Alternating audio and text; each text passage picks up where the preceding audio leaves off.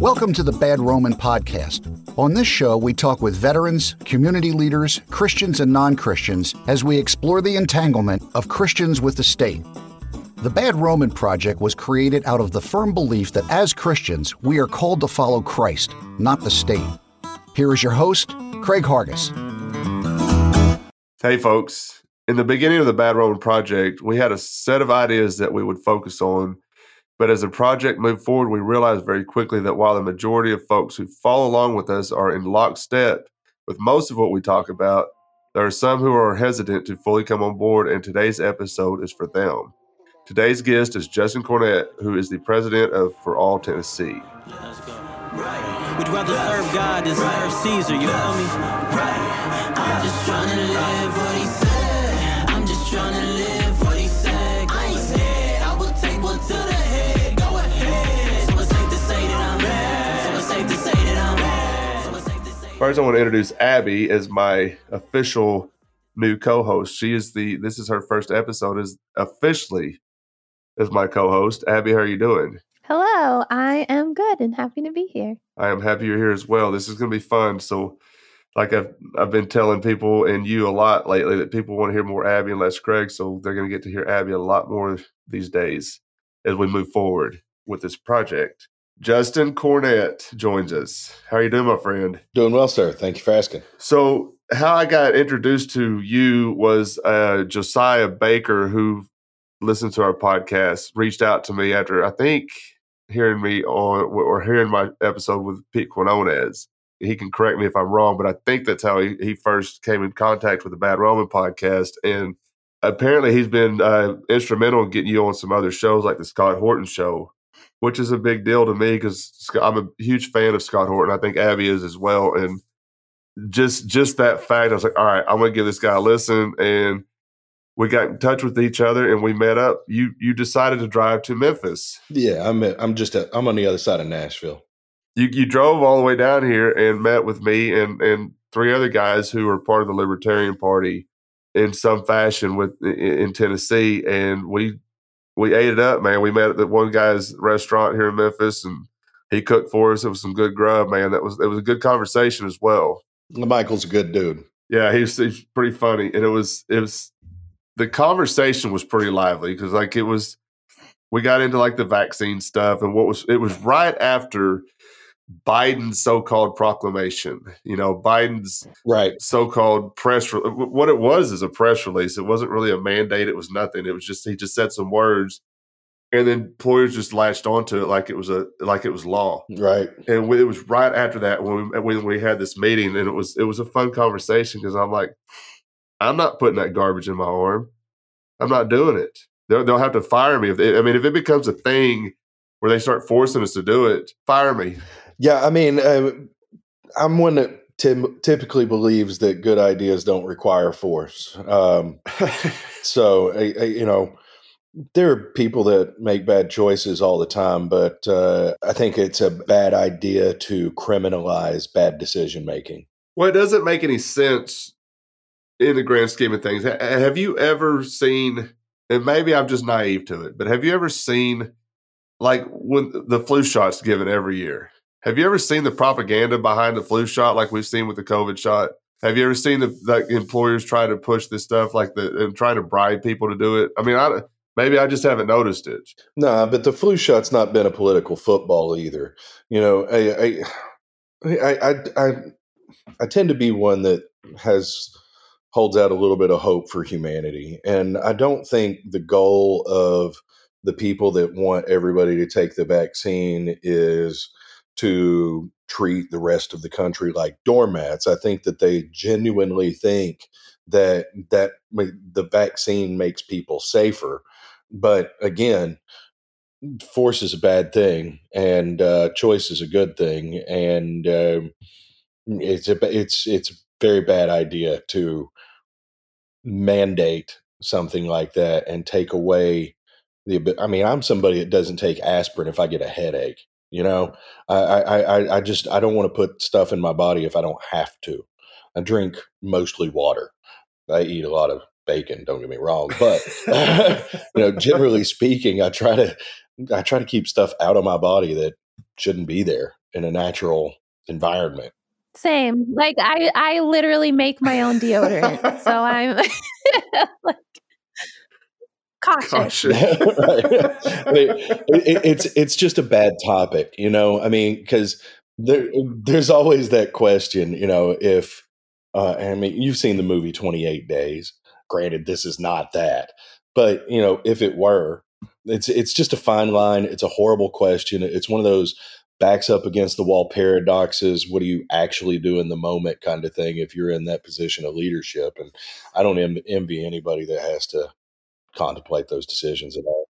Well, I've been saying this a lot lately too. If they would have just let people decide on their own, more people probably would have taken this shot. I agree. And I think that there's been a lot of, for lack of a better way of saying it, boy who cried wolfness from both sides on this whole pandemic issue and all of its facets. So the initial overreactions we had as a society might be part of a cause of an underreaction later on, kind of thing. Well, you've been very beneficial to me, especially with your connections to the Tennessee legislature, because prior to Tennessee outlawing the required vaccine, this was coming up at work. You connected me with a couple of the, I don't know if they're senators or congressmen, the guy here that represents Fayette County.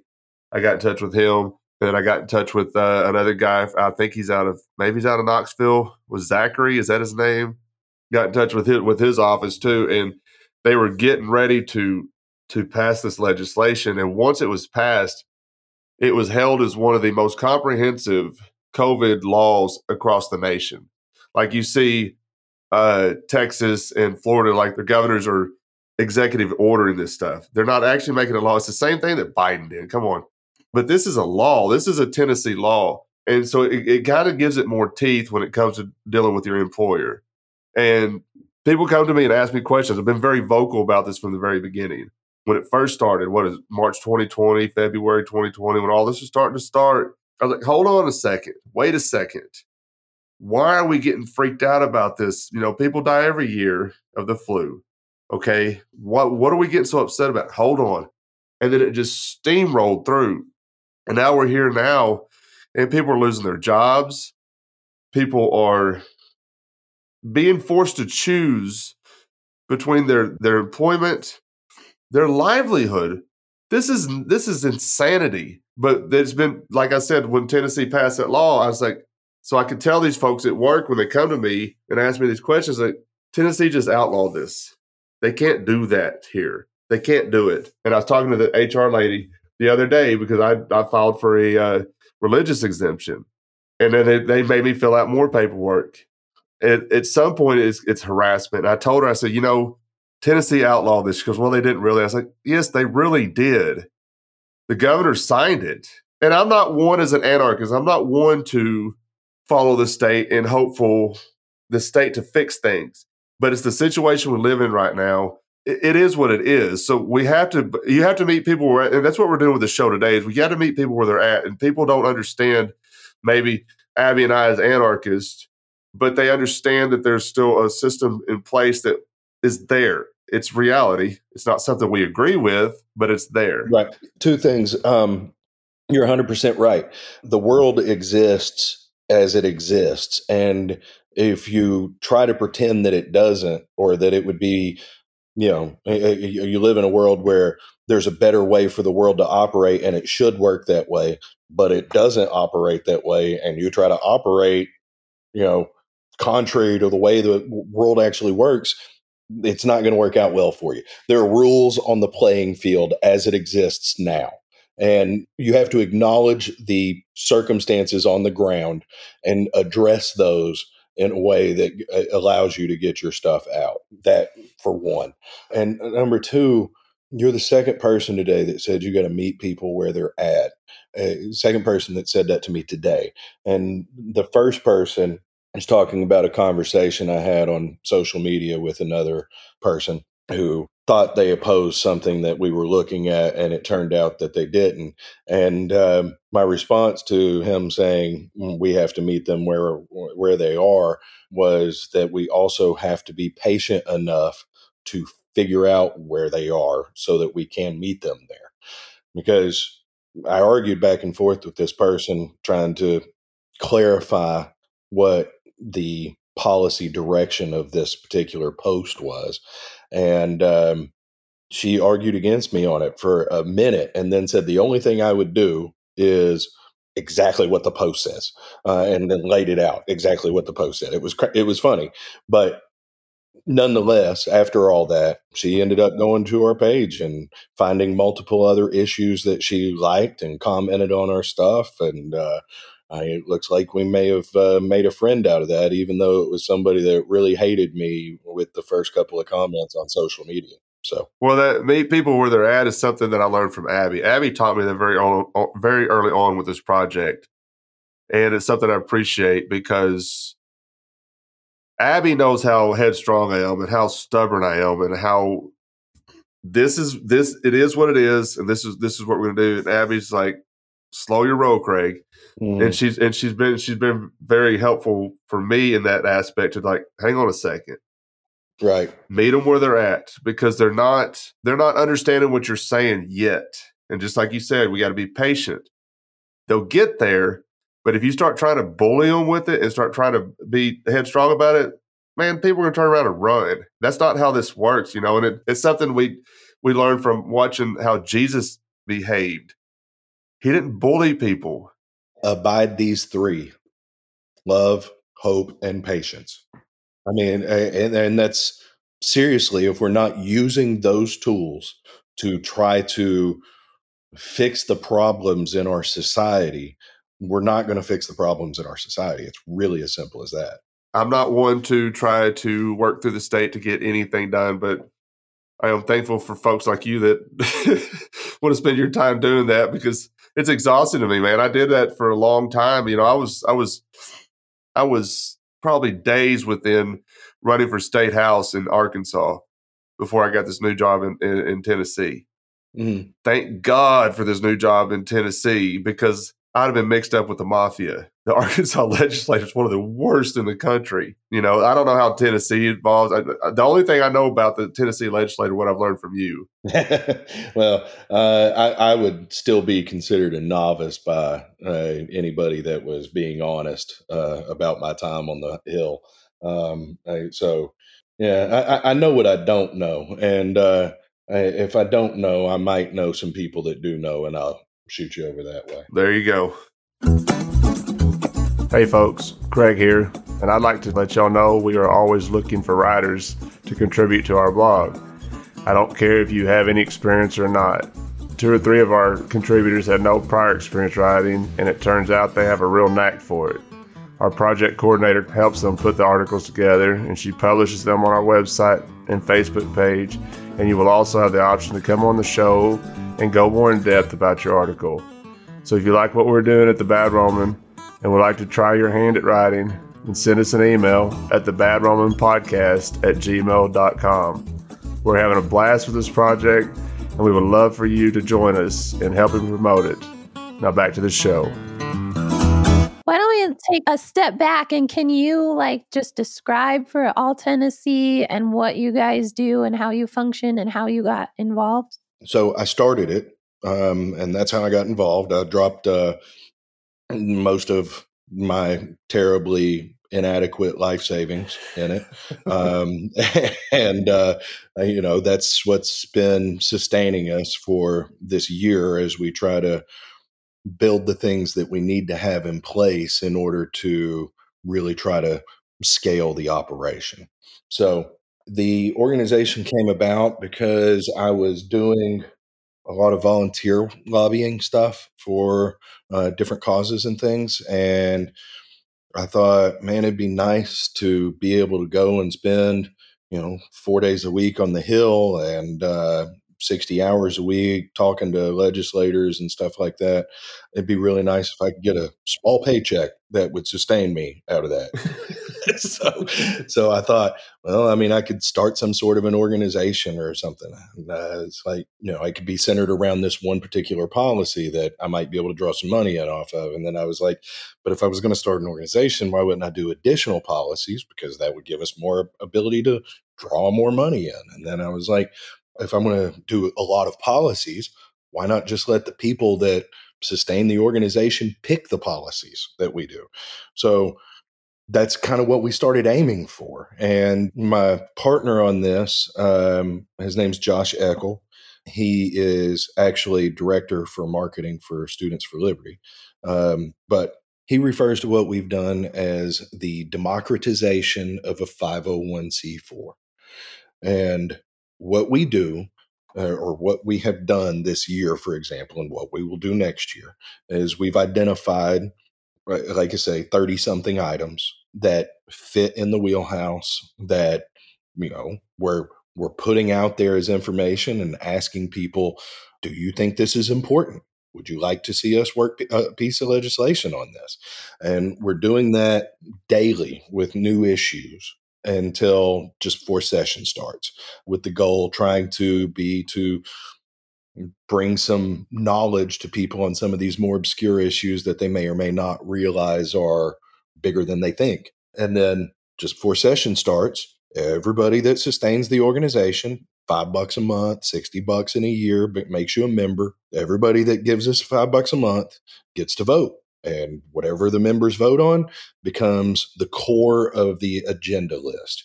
And from there, we're trying to get bills filed. We're trying to make sure we've got sponsors and all that stuff, make sure the issues are viable. And, we go to work. So in addition to the members of the organization actually holding the steering wheel, which is something that no other organization out there does, unless you count like the Koch brothers steering their own organizations. But we take all of our issues and we separate them. So if you catch wind that we are working an issue that's really important to you, civil asset forfeiture, super important to you, but you could care less about anything else that we are doing, you could throw money at just civil asset forfeiture, and that money would go toward just civil asset forfeiture policy. That would buy mailers, that would buy additional resources to lobby, whatever we need in order to try to get that done. So you have the flexibility to make sure that your money goes to whatever policies that you want it to go to, and that it doesn't go to things that you don't want it to go to. The last thing that I think is really different about us, I've already touched on, but we don't do elections. No dollars that we bring in go to representatives, even as campaign contributions. No money that we bring in goes to legislators. So we're not going to tell people to vote against people that disagree with us. We're not going to tell people to vote for people that do agree with us. We're going to tell people what they say and let them make their own decisions. And it's just necessary information that the public needs to have in order to make good decisions about the people that represent them, and an ability through us and through different ways to hold them accountable that are easy for anybody to engage in. That makes sense. I like that a lot. And so what, I guess, are the strategies you guys use? You mentioned mailers and lobbying. Yeah, I mean, it's really just going to depend on the issue and, the resources that we have, all those different things. But, all the things are open. I mean, call banks, mailers, targeted ad campaigns, heck, door knocking in a district. I mean, everything's on the table, but it's all going to be circumstantial and based on what resources we have, for sure. Okay. And I'm probably not alone in this, but I have almost like a visceral reaction to the word lobbyist. It's just like, ugh, they're like the scum of the earth, right? Like, yeah, you're definitely not alone. So maybe explain a little bit about lobbying, and I guess the scum of the earth people are probably like countering what you're trying to do, I would imagine. I don't know that that's necessarily the case. I mean, again, the American idea is self-governance through elected representatives. How can you have self-governance if the people can't ask their representative to do certain things. I mean, and that's what lobbying is. So at the core of the American idea, lobbying is a thing that has to happen. The problem is in today's politics, lobbying buys companies benefits from government. So, yeah, a lot of them are working toward ends that we would not support, but they're still engaging in something that is at the core of American politics. The problem is the politicians are willing to give them the stuff that they ask for. So one thing I really appreciate about your organization is the fact that you are not beholden to a political party. You know, a lot of the folks that follow this podcast come from a libertarian background. You know, some are coming from the Republican side. I don't know many, maybe a couple, you know, from the left. But when we met for that lunch in Memphis, and there was a guy there, we went with the vice chair of the Tennessee Libertarian Party, the Shelby County chair, and the Shelby County vice chair. I'm not going to name them because I can't remember the names anyway. I'm terrible with names, but the vice chair of Shelby County, I think he thought it was a libertarian meeting. We're going to try and get more recruits for the Libertarian Party. He's like, well, how do we get more people into the Libertarian Party? And you said, that's your thing. And when you said that, I was like, all right, we can do this because I want to talk about this because I don't want to promote a Libertarian Party, Republican Party, Democrat Party. I want to talk about individuals and what they care about. And I think that's what y'all are doing. Correct me if I'm wrong, but that's what y'all are doing with For All Tennessee. I think you're 100% right.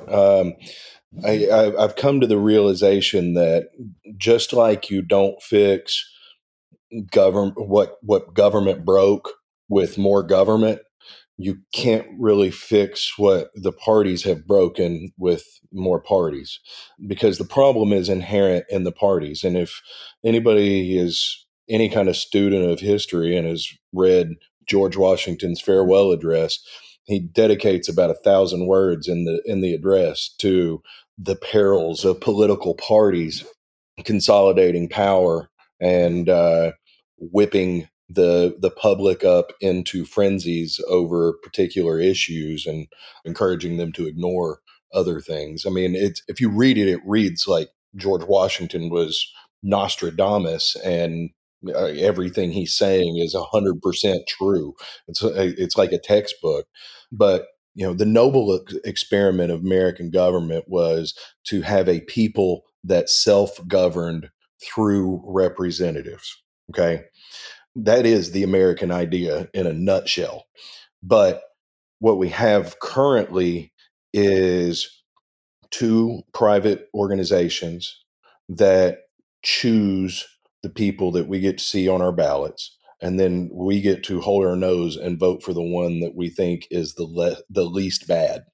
That's the world that we live in. So we're not a self-governing nation. Everything has to go through gatekeepers. And the only way to put us back on track to being a self-governing nation is to find a way to accomplish the business of government without having to have the blessings of those two private entities. And the only way you can do that is by getting the community together to lean on their representatives. So that is our goal. We are out there trying to find policy that the majority of people in every single district agree on, so that when we say we need your representative to go this way, they are more than happy to say, this makes sense. I don't know why you would oppose it. You should support it. And, you know, whatever that person does is then going to follow them to the ballot box. And hopefully over time, we can change the mindset of the public to a point where, I mean, think about the policy that we're looking at doing. We're empowering people and limiting government. Right? By empowering people, you are encouraging people to act on their own free will, which is a gift that we were all given from God. Okay. That is something that we should all do, and something that we should all encourage, is the empowerment of people. And the other thing that we do is limit government. And government is the entity that we all put our faith in that is not who we should be putting our faith in. We should be putting our faith in God and building our relationships around us and in our community and trying to make our world a better place as a close-knit group of individuals. I mean, that's the idea. So maybe we can train people by using politics to think about these things and that kind of get the hearts going in the right direction, making the minds easier to take with us. Hey folks, Craig here again. As you know, this project is completely self-funded by me, and all profits go straight to charities here in Memphis. That being said, I'm happy to introduce our first sponsor, helping us keep the lights on, Blockchain Trading Company. Blockchain Trading Company, purveyors of fine digital assets since 2021. Blockchain Trading Company aims to be the leading decentralized autonomous organization in decentralized finance by establishing ourselves in company with one another as purveyors of fine digital assets. Join our primary community in Discord, where our ever-growing arsenal of tools are readily available to equip you in the brave new world of all things blockchain. See you in the metaverse. Thanks for listening. Now let's get back to the show. What y'all are doing with For All Tennessee, is it effective? Have you seen any change in the state house, the state senate? Have you seen any change with y'all's work? We've only been through one session at this point. So we've, as an organization, we've spent 3 months with the legislators, and those are, a handful of 15-minute meetings. So no, not yet. But that culture isn't going to change with the politicians. That culture has to change in the districts through the constituents. This organization doesn't care what the name is that's sitting in a seat or what the letter that is next to that person's name is. All we care about is whether or not you want to protect people from having their house, which is in perfect condition, being taken by the government because they can sell it to somebody that will get them more property tax dollars. That's it. That's all you have to be. And if you are, great. We're going to tell everybody that you're on board with us. And if you're not, fine. We're going to tell everybody that you're not on board with us. And it's really as simple as that. Your constituents are going to respond to you, and we're just going to make sure that they have the information. So we don't care anything about personalities. We don't care anything about parties. We have one principle, that is to get policy done that empowers people, limits government, doesn't do it on the backs of taxpayers. And whatever we can accomplish in that space is a good thing. There are thousands of different things that we could do in that space. And I legitimately do not care which ones we do. Whatever the public wants us to do that fits in that space, that's what we want to do. This whole thing is fascinating to me because even as an anarchist, and I always go back to this, still the workings of the government is interesting to me to watch. And I'm not talking about what we see on Fox News or CNN, but what goes on behind the scenes, the stuff we're not seeing, because if it works the way it was set up, as like the founders set it up, okay, and you can have any opinion you want on the Constitution or the founders, and I get it. I'll agree with you probably most of the time. But the way it was set up, it was an experiment. It was almost like an experiment to see how this would work. And now we see what that experiment has turned into. It's completely corrupted. And I don't know. I say this a lot too. The founders are probably rolling around in their graves right now. And I'm not one that would advocate for a war, a revolutionary war. It's not something I would push for. But I'm pretty adamant about this. If they were alive today, like Patrick Henry, especially the anti-federalists, if they were alive today, they would be gearing up for a war. What this experiment has turned into is far worse than what they were experiencing then. I don't know what the first president you would run into that would not have a problem with the federal budget being more than all of the state budgets combined.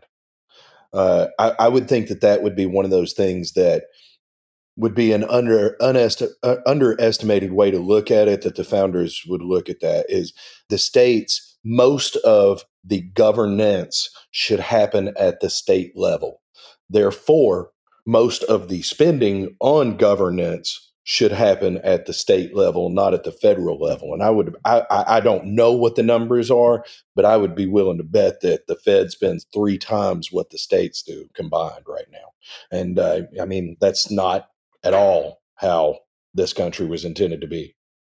Not at all. Not at all. And you hear a lot of people talking about localism and getting back to your community and starting there. And I appreciate that. I appreciate it. And when you look at how the country was founded, you walk up to your average person and talk to them about state law versus federal law. And they're going to immediately jump to the fact that they believe that federal law supersedes state law. And that's not how this country was founded. Right. The states created the federal government, which means the states, creator is bigger than the created. I heard Chris Ann Hall say that one time, and it made so much sense. All right, so if the creator, the states created the federal government, that means they have more power than the federal government. But you talk to your average person today, they don't know that. I can't tell you how many times I've ran into people, especially with this COVID issue, and they're like, well, the federal government, I was like, I don't care what the federal government says. Right. I want to know what your state is saying, because what they are saying, and that was the whole reason for the 10th Amendment. If it's not specifically outlined in the Constitution, then the federal government does not have the authority to pass a law on any of it. It's unconstitutional, and that's why but the states do, and that's where we should be at. Unfortunately, the place that we actually are is that we pass laws that supersede constitutional law on a regular basis. And we've got stuff on the books that have done that for over 100 years. Over 100 years. We've had laws on the books that superseded the Constitution. And they're there. Are you talking state or federal? Federal. Or both? Probably both, but definitely federal. I mean, think War Powers Act, Federal Reserve, the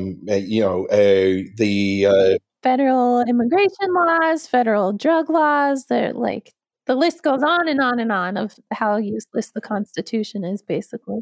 The War Powers Act drives me crazy, because when you talk about these wars that we've been involved with, there's been no authority for war from Congress. Well, the War Powers Act, I don't give a crap about the War Powers Act, because that act is unconstitutional. That act is not you cannot change the Constitution with an act. You want to go and change the Constitution? But you cannot give a crap about it all day long. It's still upheld currently by all the people that act in our government as law of the land. So, right. What do you do?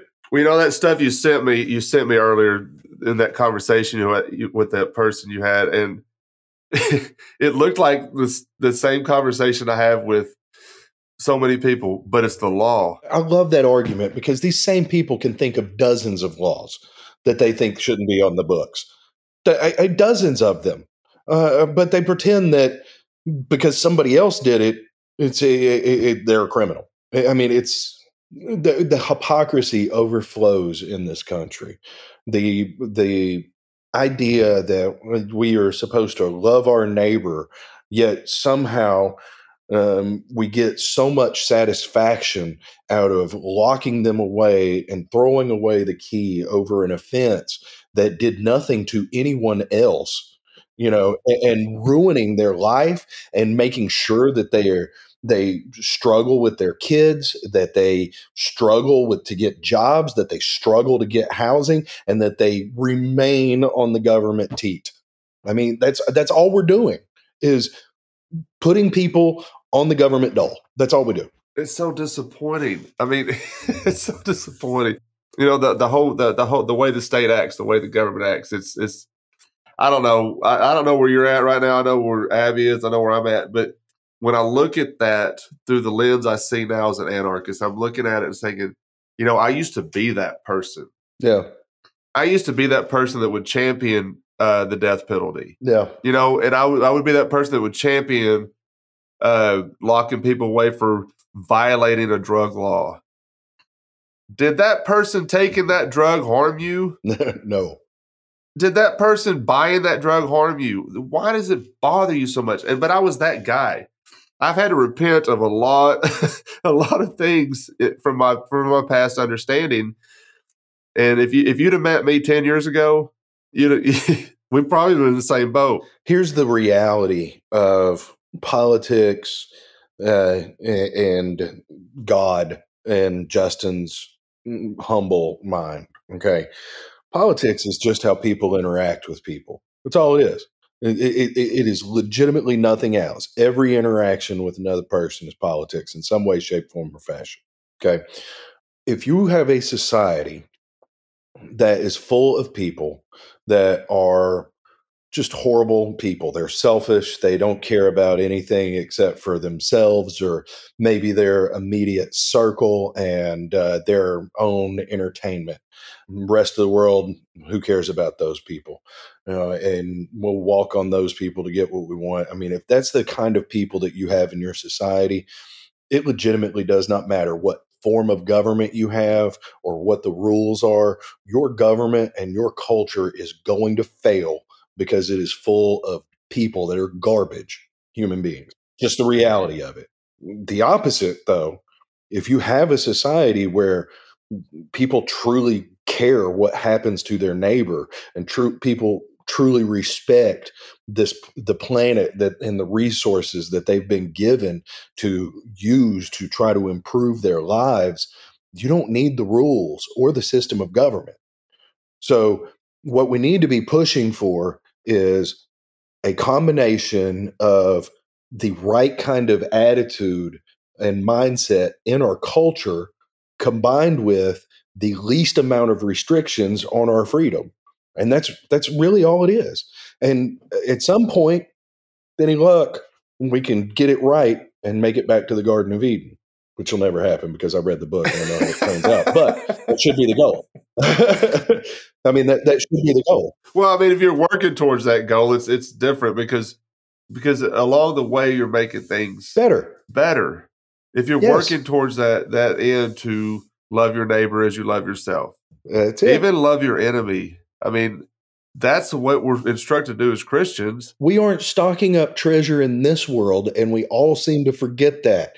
Everybody seems to put so much emphasis on everything that happens in this world, and when anything doesn't go right in this world, it's the end of everything.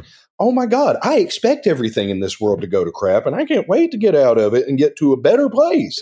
You know what I mean? Why aren't we let's be real here. Let's make the best out of what we've got here, and let's not pretend that this is where it ends. If you're interested in sponsoring an episode, the first 15 folks to sign up for 4 ad spots with us will get a 5th spot for free. You can also support our mission by donating on our site. I'm so happy how this project has grown, and thanks for listening. Now let's get back to the conversation. Abby has some questions about something y'all had worked on in Tennessee, and I think these are very important questions. And I think it's a very fantastic conversation to have as far as the police go. Yeah, well, I know I've heard you talk about on other podcasts of the success you've had with limiting police powers, like getting rid of no-knock raids, and I think you're working on ending qualified immunity, but maybe haven't gotten there yet, but have had some success with other stuff. So I was hoping you could talk about that a little bit. Well, on qualified immunity, let me start there. And again, we don't get to do anything that the members don't want us to do. So it's on the list, and it is something that we're putting out in front of people and asking them if that's what they want us to work. But inevitably, they'll make that decision for us. On the no-knock raid bill, that's arguably the strongest police reform bill that has been passed in the U.S. in the last couple of years since all this stuff's been on fire. And we did it in Tennessee, and we did it with out of 132 possible votes. I think it was 123 yes votes. And 0 no votes. The others just didn't vote or abstained or weren't present or whatever. So the bill was actually written in tandem with basically every law enforcement agency in the state, Police Chiefs Association, THP, governor's office was involved. A lot of folks were involved in this. And Tennessee actually, there's a reason Tennessee hasn't been on the news for no-knock raids and stuff like that, like other places have. And the threshold to get to a no-knock raid in Tennessee was already pretty high. It happens. And there have been mistakes in Tennessee for sure, but it's been at a lesser rate. So essentially, all these groups got together and nailed down best practices that were already going on at a lot of police agencies in the state, and that's what the bill became. And now every officer in the state has a duty to report use of excessive force. They have a duty to intervene in the use of excessive force. Chokeholds are restricted. Firing guns at moving vehicles are restricted. De-escalation training is required, and no more no-knock raids. So it's a really good bill. I think it's going to do. I think it'll be really good for Tennessee. I think it'll be good to keep Tennessee out of the headlines, and I think it's a step in the right direction. I don't think anybody can disagree with that. A big step in the right direction, realistically. I know you kind of said that you guys kind of go after low-hanging fruit, that stuff like basically everyone agrees on, that is going to be easy to get past. Why do you think these policies exist if everyone hates them? Like, how did they happen in the first place? Well, I get when I say that everybody's going to support them, I am talking about the constituents, like the regular people are going to support them. So something like civil asset forfeiture, for example, in case the audience is not familiar, criminal asset forfeiture is when you are Pablo Escobar and you finally get arrested and they convict you of selling drugs and they take away your mansion and your classic cars and they auction that stuff off and they put that money back into the police force or the community in some way. That's criminal asset forfeiture. Okay. Civil asset forfeiture is the exact same thing, except they never have to charge you with a crime, much less convict you. They can just say, you got $1,000. Well, we think you're going to go buy drugs with that $1,000. So we're going to confiscate that $1,000 and it's ours now. And you can come and fight for it if you want to. That's how it works. They never have to do anything to you. Okay. So there are a lot of representatives that think that that's a very needed income stream for their police departments. However, I can't imagine a world where if you could talk to 100% of the people in Tennessee, that 98.9% of the people in Tennessee would not say, what do you mean the government can take my stuff and never charge me with anything? So, and that's what I mean. We can go into any district in this state and say, this is the way the law works right now. Your guy needs to support this change. And the constituents are going to agree with us. Give you another example. Blighted properties. I mentioned this earlier. In Tennessee, if you live in a neighborhood that has 100 homes in it or more, just pulling a number out, it's got 100 houses in it, and there's one house in that neighborhood that is deemed blighted, unlivable, okay? The city or the county or the state says that this house is uninhabitable. They can use eminent domain on the entire neighborhood because of the one house. What district am I going to go into and say, did you know the government can take your property because 2 blocks over there's a blighted house? Do you think that's okay? Again, politicians have argued in support of the current status quo. And we've got it on videotape now. So, but regular people understand what that is, and they're not. That's not something people are going to stand for. There's a lot, and there's so many of those things. So many of those things that you get broad consensus on from constituents, but they don't get attention in the legislature. And that's the thing. So we're trying to call these items to the attention of the legislature and hope that they will do the right thing. Some of it should be low-hanging fruit and very easy to do, but maybe not. We'll see. We'll just have to see. Cool. And yeah, then the other thing I wanted to ask about is, do you plan on putting in place any kind of analysis after the fact to determine the things that you've been able to accomplish, if they were effective, or if, like, there are obviously corrupt laws and the politicians like them for some reason, and maybe they'll find another way to work around it, even if you get what you want passed through. Yeah, we will. And actually, I didn't mention this earlier, but there's a situation that just occurred to me for whatever reason, on a bill that we passed last year that we are going to have to pay attention to, that I'm trying to get additional information on right now. So one of the bills that we got through last year was about civil asset forfeiture. And the way the law worked prior to passing this bill is the agency that confiscated your property was responsible for reimbursing legal expenses at 25% of the property up to $3,500, I think is what it was. Okay. Problem with that is, in Tennessee, the average seizure is about $2,600, $2,800. So that means you're getting about $500 for your legal defense, which means you're not getting any legal defense. But what we did was we got a bill passed that got rid of the 25% language and moved the cap up to $10,000. So now the theory is the police will have to think twice if they're confiscating something that's $2,800, because they could be on the hook for $10,000 in legal expenses. However, I talked to a lawyer 3 days ago, I guess, who I was referred to by a judge who handles a lot of civil asset forfeiture cases, apparently.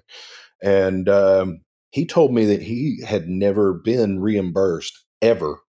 And he didn't know anybody that had ever been reimbursed ever. And that the reason that nobody gets reimbursed is because of loopholes in the current law. So, to your question, yeah, we're always looking to try to make sure the effects of our bills have the desired effect. And, while we're not necessarily an agency that's going to be doing the studies themselves, we have some outlets where we might be able to ask that a study get conducted by somebody, university locally or something like that. And again, we will constantly follow up to try to identify new problems or whatever we have to do. So, yeah, now we're trying to figure out if, in fact, anybody has ever been reimbursed by the THP because of a civil asset forfeiture case. So that'll be interesting to find out. I'm kind of hoping the answer is no, because that will just be a great talking point. And they can only be reimbursed, like if they apparently, if they aren't reimbursed and they would like to contest that, there's only one place in the whole state they can go, and it has to be Davidson County. So no matter where you live as a lawyer, if you handle a civil asset forfeiture case in Bristol, Tennessee, and you want to get reimbursed and they tell you no and you want to appeal it, you have to drive 6 hours to appeal it. And you'll probably lose. Sounds like a lot of work. Sounds like government really wants to hold on to that money. Well, you said something earlier about the revenue that the politicians and government brings in for these stupid laws. And I've said a lot too that it feels like, actually, it doesn't even feel like it's a fact. We are nothing more than a revenue source for the government. Yeah, I mean, in large part, that's 100% the case. It's kind of like the Matrix, except for that we're not batteries, we're small bank accounts. Yeah. So, but people don't recognize that, which is so strange to me. How can you not see that and be like, wait a second, something's wrong here? I mean, you're a product of your environment. So, it sometimes things have become so commonplace that they're simply accepted as truths when they're not. Have you seen? It's been interesting to watch, especially with the COVID stuff, how people are leaving certain states to move to another state. Have you seen that much in Tennessee? I read something the other day that Tennessee's population is growing because people are trying to get away from California and New York, or the northwest corner of the country. Have you seen that much in Tennessee? Or I've read some of those same articles for sure, which hopefully these people are leaving those places and not looking to replicate the same things that they ran away from. And generally, I'm one that thinks that that's the case. I don't think that most people run away from things that are awful and then try to re-implement things that are awful in the new place. But, it's hard to convince some groups of that for sure. Well, it's fun for me to watch because I got family and friends in Arkansas, and I will never live in that state again unless, maybe I shouldn't say never, but I'm happy to live in Tennessee because of it's different here. It's different because I come from a conservative background, and as much as I despise how conservatives act, I despise how the liberals act even more. Does that make sense? And you see a lot of people like they're moving from California to go to Texas, but they're moving to cities like big cities like Dallas and Austin, super liberal towns. But if you get on the outside of Dallas and Austin, the rest of Texas is like, whoa, hang on a second, you're not doing that garbage here as well. And it's the same thing with Memphis. When I left Shelby County to move to Fayette County, it was on purpose. When all this COVID stuff started, I got somebody tagged me in something on Facebook about how the city of Memphis, their health department was going to require people to give them their address if they went to a restaurant to eat, so they could track you, so they could track where you've been. I'm like, Craig ain't doing that. And I got on the next that afternoon. I talked to two different realtors. I said, get me out of Shelby County. That's all I want to do. And that's the way I see a lot of people leaving these states to get to a different area of this country because they don't want to be a part of that garbage. Memphis is Memphis. Memphis has got a lot of cool things about it, but it's still Memphis. And a lot of the people that live in Memphis have the same ideal that a lot of these people that leave California or live in California or New York, and they want to hold on to that stuff. Somebody told me before I moved here, he goes, you do understand that Tennessee's a cool state, but Memphis is a black eye on that state. And there was a time when Memphis was talking about seceding from the state of Tennessee, and the rest of Tennessee is like, adios, have a ball. Right. I think we get hung up. I'm a bit. I believe that divide and conquer is a very effective strategy that has been used over and over again for decades, if not centuries. It's become very commonplace. And I feel like we don't do a good job of just focusing on, we focus on differences between liberals and conservatives, whatever those two words mean, but we don't do a lot of focusing on the similarities. And I think that it's at your own peril that you underestimate the similarities between those two. Again, whatever those two words mean, the policies that are prescribed and enacted from those two groups principally are very, very similar. I mean, It reminds me of a conversation I had with somebody the other night, and she's progressive, but she hates Joe Biden. And we're at odds with each other as far as the vaccines go. But the more we talked, the more we realized that we agree on a lot of things.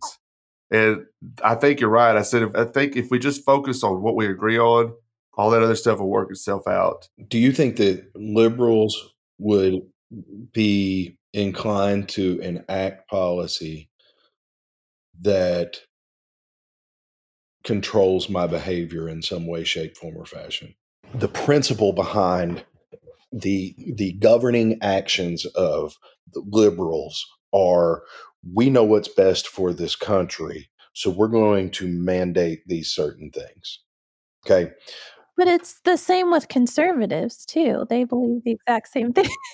That was going to be, but what's the difference between that and the conservative thought? Where both groups are seeking to gain power, to use government to shape the culture in the way that they think the culture should be shaped. You're right. So what's the difference? It's just the view of what the culture should look like. But the bottom line is neither one of them should be engaged in shaping this culture. Yeah. It's not rocket surgery. I mean, I remember, I feel like I was probably in my late teens and early 20s. They used to talk about, I can't think of the word. It's like terraforming the culture is what it was. But that's not the word I'm looking for. Somebody out there that's going to be listening to this that's old is going to be like, oh, I know exactly what you're talking about. But, we used to complain that there was policy directed at shaping the culture. And now 80% of the policy prescriptions from both policy platforms are about shaping the culture. Give me somebody that wants me to be me and wants to accept me for me. Give me somebody like that. I'll be a happy camper. What I want to do is, when this episode airs, it's going to be in the first part of 2022. So let us know what y'all have on the agenda as far as the session when they meet each other. I think it's what you said, the second week of January, right? Yeah, that's correct. What do you guys have planned for that? We are planning to open the voting 7 days before the session opens, and close the voting the day that session opens. So there would be a 7-day window for all of our members to complete their ballot that they would get in their email. So if you would like to become a member and tell us what your priorities are and what matters most to you, we would appreciate that very much and be happy to get to work for you. Again, check out the site. As I mentioned before, we're the only organization out there that wants the Bernie Sanders model for raising money. Because think about it. I'm not in a position where a guy can come up to me and say, hey, I got $100,000 for you if you work this particular piece of policy. Because the way our organization works, it has to go through the members. And if the members want us to work it, then we work it. So I can't make that promise to somebody that comes to me with $100,000. I need 20,000 Tennesseans that are members of this organization and steering this ship. And that'll make us a force to be reckoned with, But there's no organization out there that asks the members to steer the ship. There's no organization out there that says, you don't have to be bought into our entire agenda. You can be bought into any one piece of it, and you can contribute to that one piece. And there's no other organization out there that's not playing favorites with one side or the other. I like the model. So is this something that you're seeing other states do or other organizations do, or is it just, are you familiar with them? Because the reason I ask is because if people listen to this show, obviously in other states other than Tennessee, that might be interested in starting something like this, that are kind of on the fence about what the Bad Roman Project is about, maybe they could reach out. Could they reach out to you to kind of get some information so how they could start something similar to what For All Tennessee is about? Absolutely. I mean, here's the thing, okay?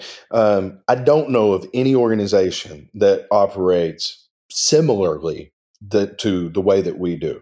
If somebody is aware of another organization out there that operates similar to me or similar to us, I would be very interested to know, because there might be some best practices there that we would be interested in picking up. So, yeah, if that happens, please let me know. As far as putting more of this out there in other places, we are actually incorporated as a nonprofit called For All Incorporated. Our intention is to prove that this model can work here in Tennessee and then open up chapters in additional states, hopefully getting to the federal government at some point. And then we have, For All Texas and For All South Carolina, and For All Delaware, For All America, and continue to do the same thing where we're just whittling away at the laws that have encroached on our individual freedoms. So my plea to anyone that would like to see this in their state would be, become a member, engage with us, talk to us. It doesn't matter if you're in Tennessee. If you want to see us succeed, and spread this idea. We need all the help we can get. So, and if you want to try to get something off the ground of this, or you want to open up a chapter of For All in your state, something like that, yes, absolutely reach out to me. We want to have those conversations. I don't know that we're 100% ready to franchise it out just yet, but that day's coming for sure. Because what state doesn't need this? In what state do you find people that can think of nothing that they think they should be free to do that the current law prohibits them from doing, or they can think of nothing that the government is doing that it shouldn't be doing? It's everywhere. Everybody wants this. Tell the listeners where they can find you if they are interested to learn more. foralltn.org is the website, or info@forall email that you'll find on the page where you can email us directly. That goes straight to my email and my executive director's email. So we will see it and we will respond. Social media, For All Tennessee, Instagram, Facebook, Twitter. I think they are trying to get a TikTok up, but we haven't got TikTok yet. But I would highly encourage you to follow us on our social media. Again, we're dropping issues every day, every weekday, I should say, and calling attention to something new that you may or may not knew was a thing in Tennessee, and asking you if you think it's important. And we'd really appreciate you weighing in on those things. We want to take in the general public's opinions, and even if they're not, binding in the same way that the member vote is. We want to be. We want to know what people want, and we want to try to give that to them. I started following y'all on Facebook, but mainly because I live in Tennessee and I'm interested. I'm interested to know what's going on, and regardless of my opinion on the state, I still live in Tennessee, so it still affects me directly in some fashion. And like I said earlier, we're seeing a lot with the COVID stuff, and so I'm really interested to know what they're doing, and I appreciate you keeping in touch with me and letting me know what's going on, and especially with the COVID stuff. It's been so helpful with talking to my coworkers who have questions. I had a guy walk up to me the other day and said, "Why are they still pushing this?" And they showed me this article, and it was Governor Lee signed this law. It's a law. He said, "Why are they still pushing this?" I said, I don't know, man. I don't know why they're pushing it. They can't do it anymore. It is what it is. And so I appreciate you, man. I appreciate the work you're doing. Keep doing what you're doing, but we'll change some minds along the way, hopefully.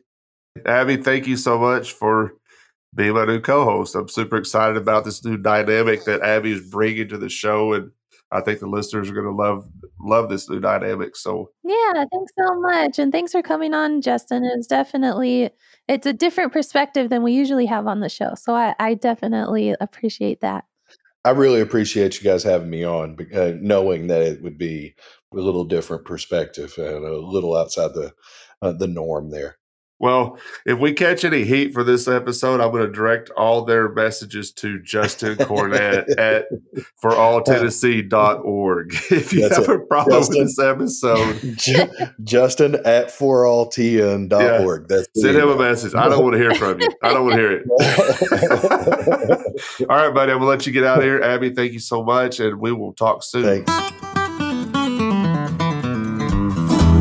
Thanks for joining us this week on the Bad Roman Podcast.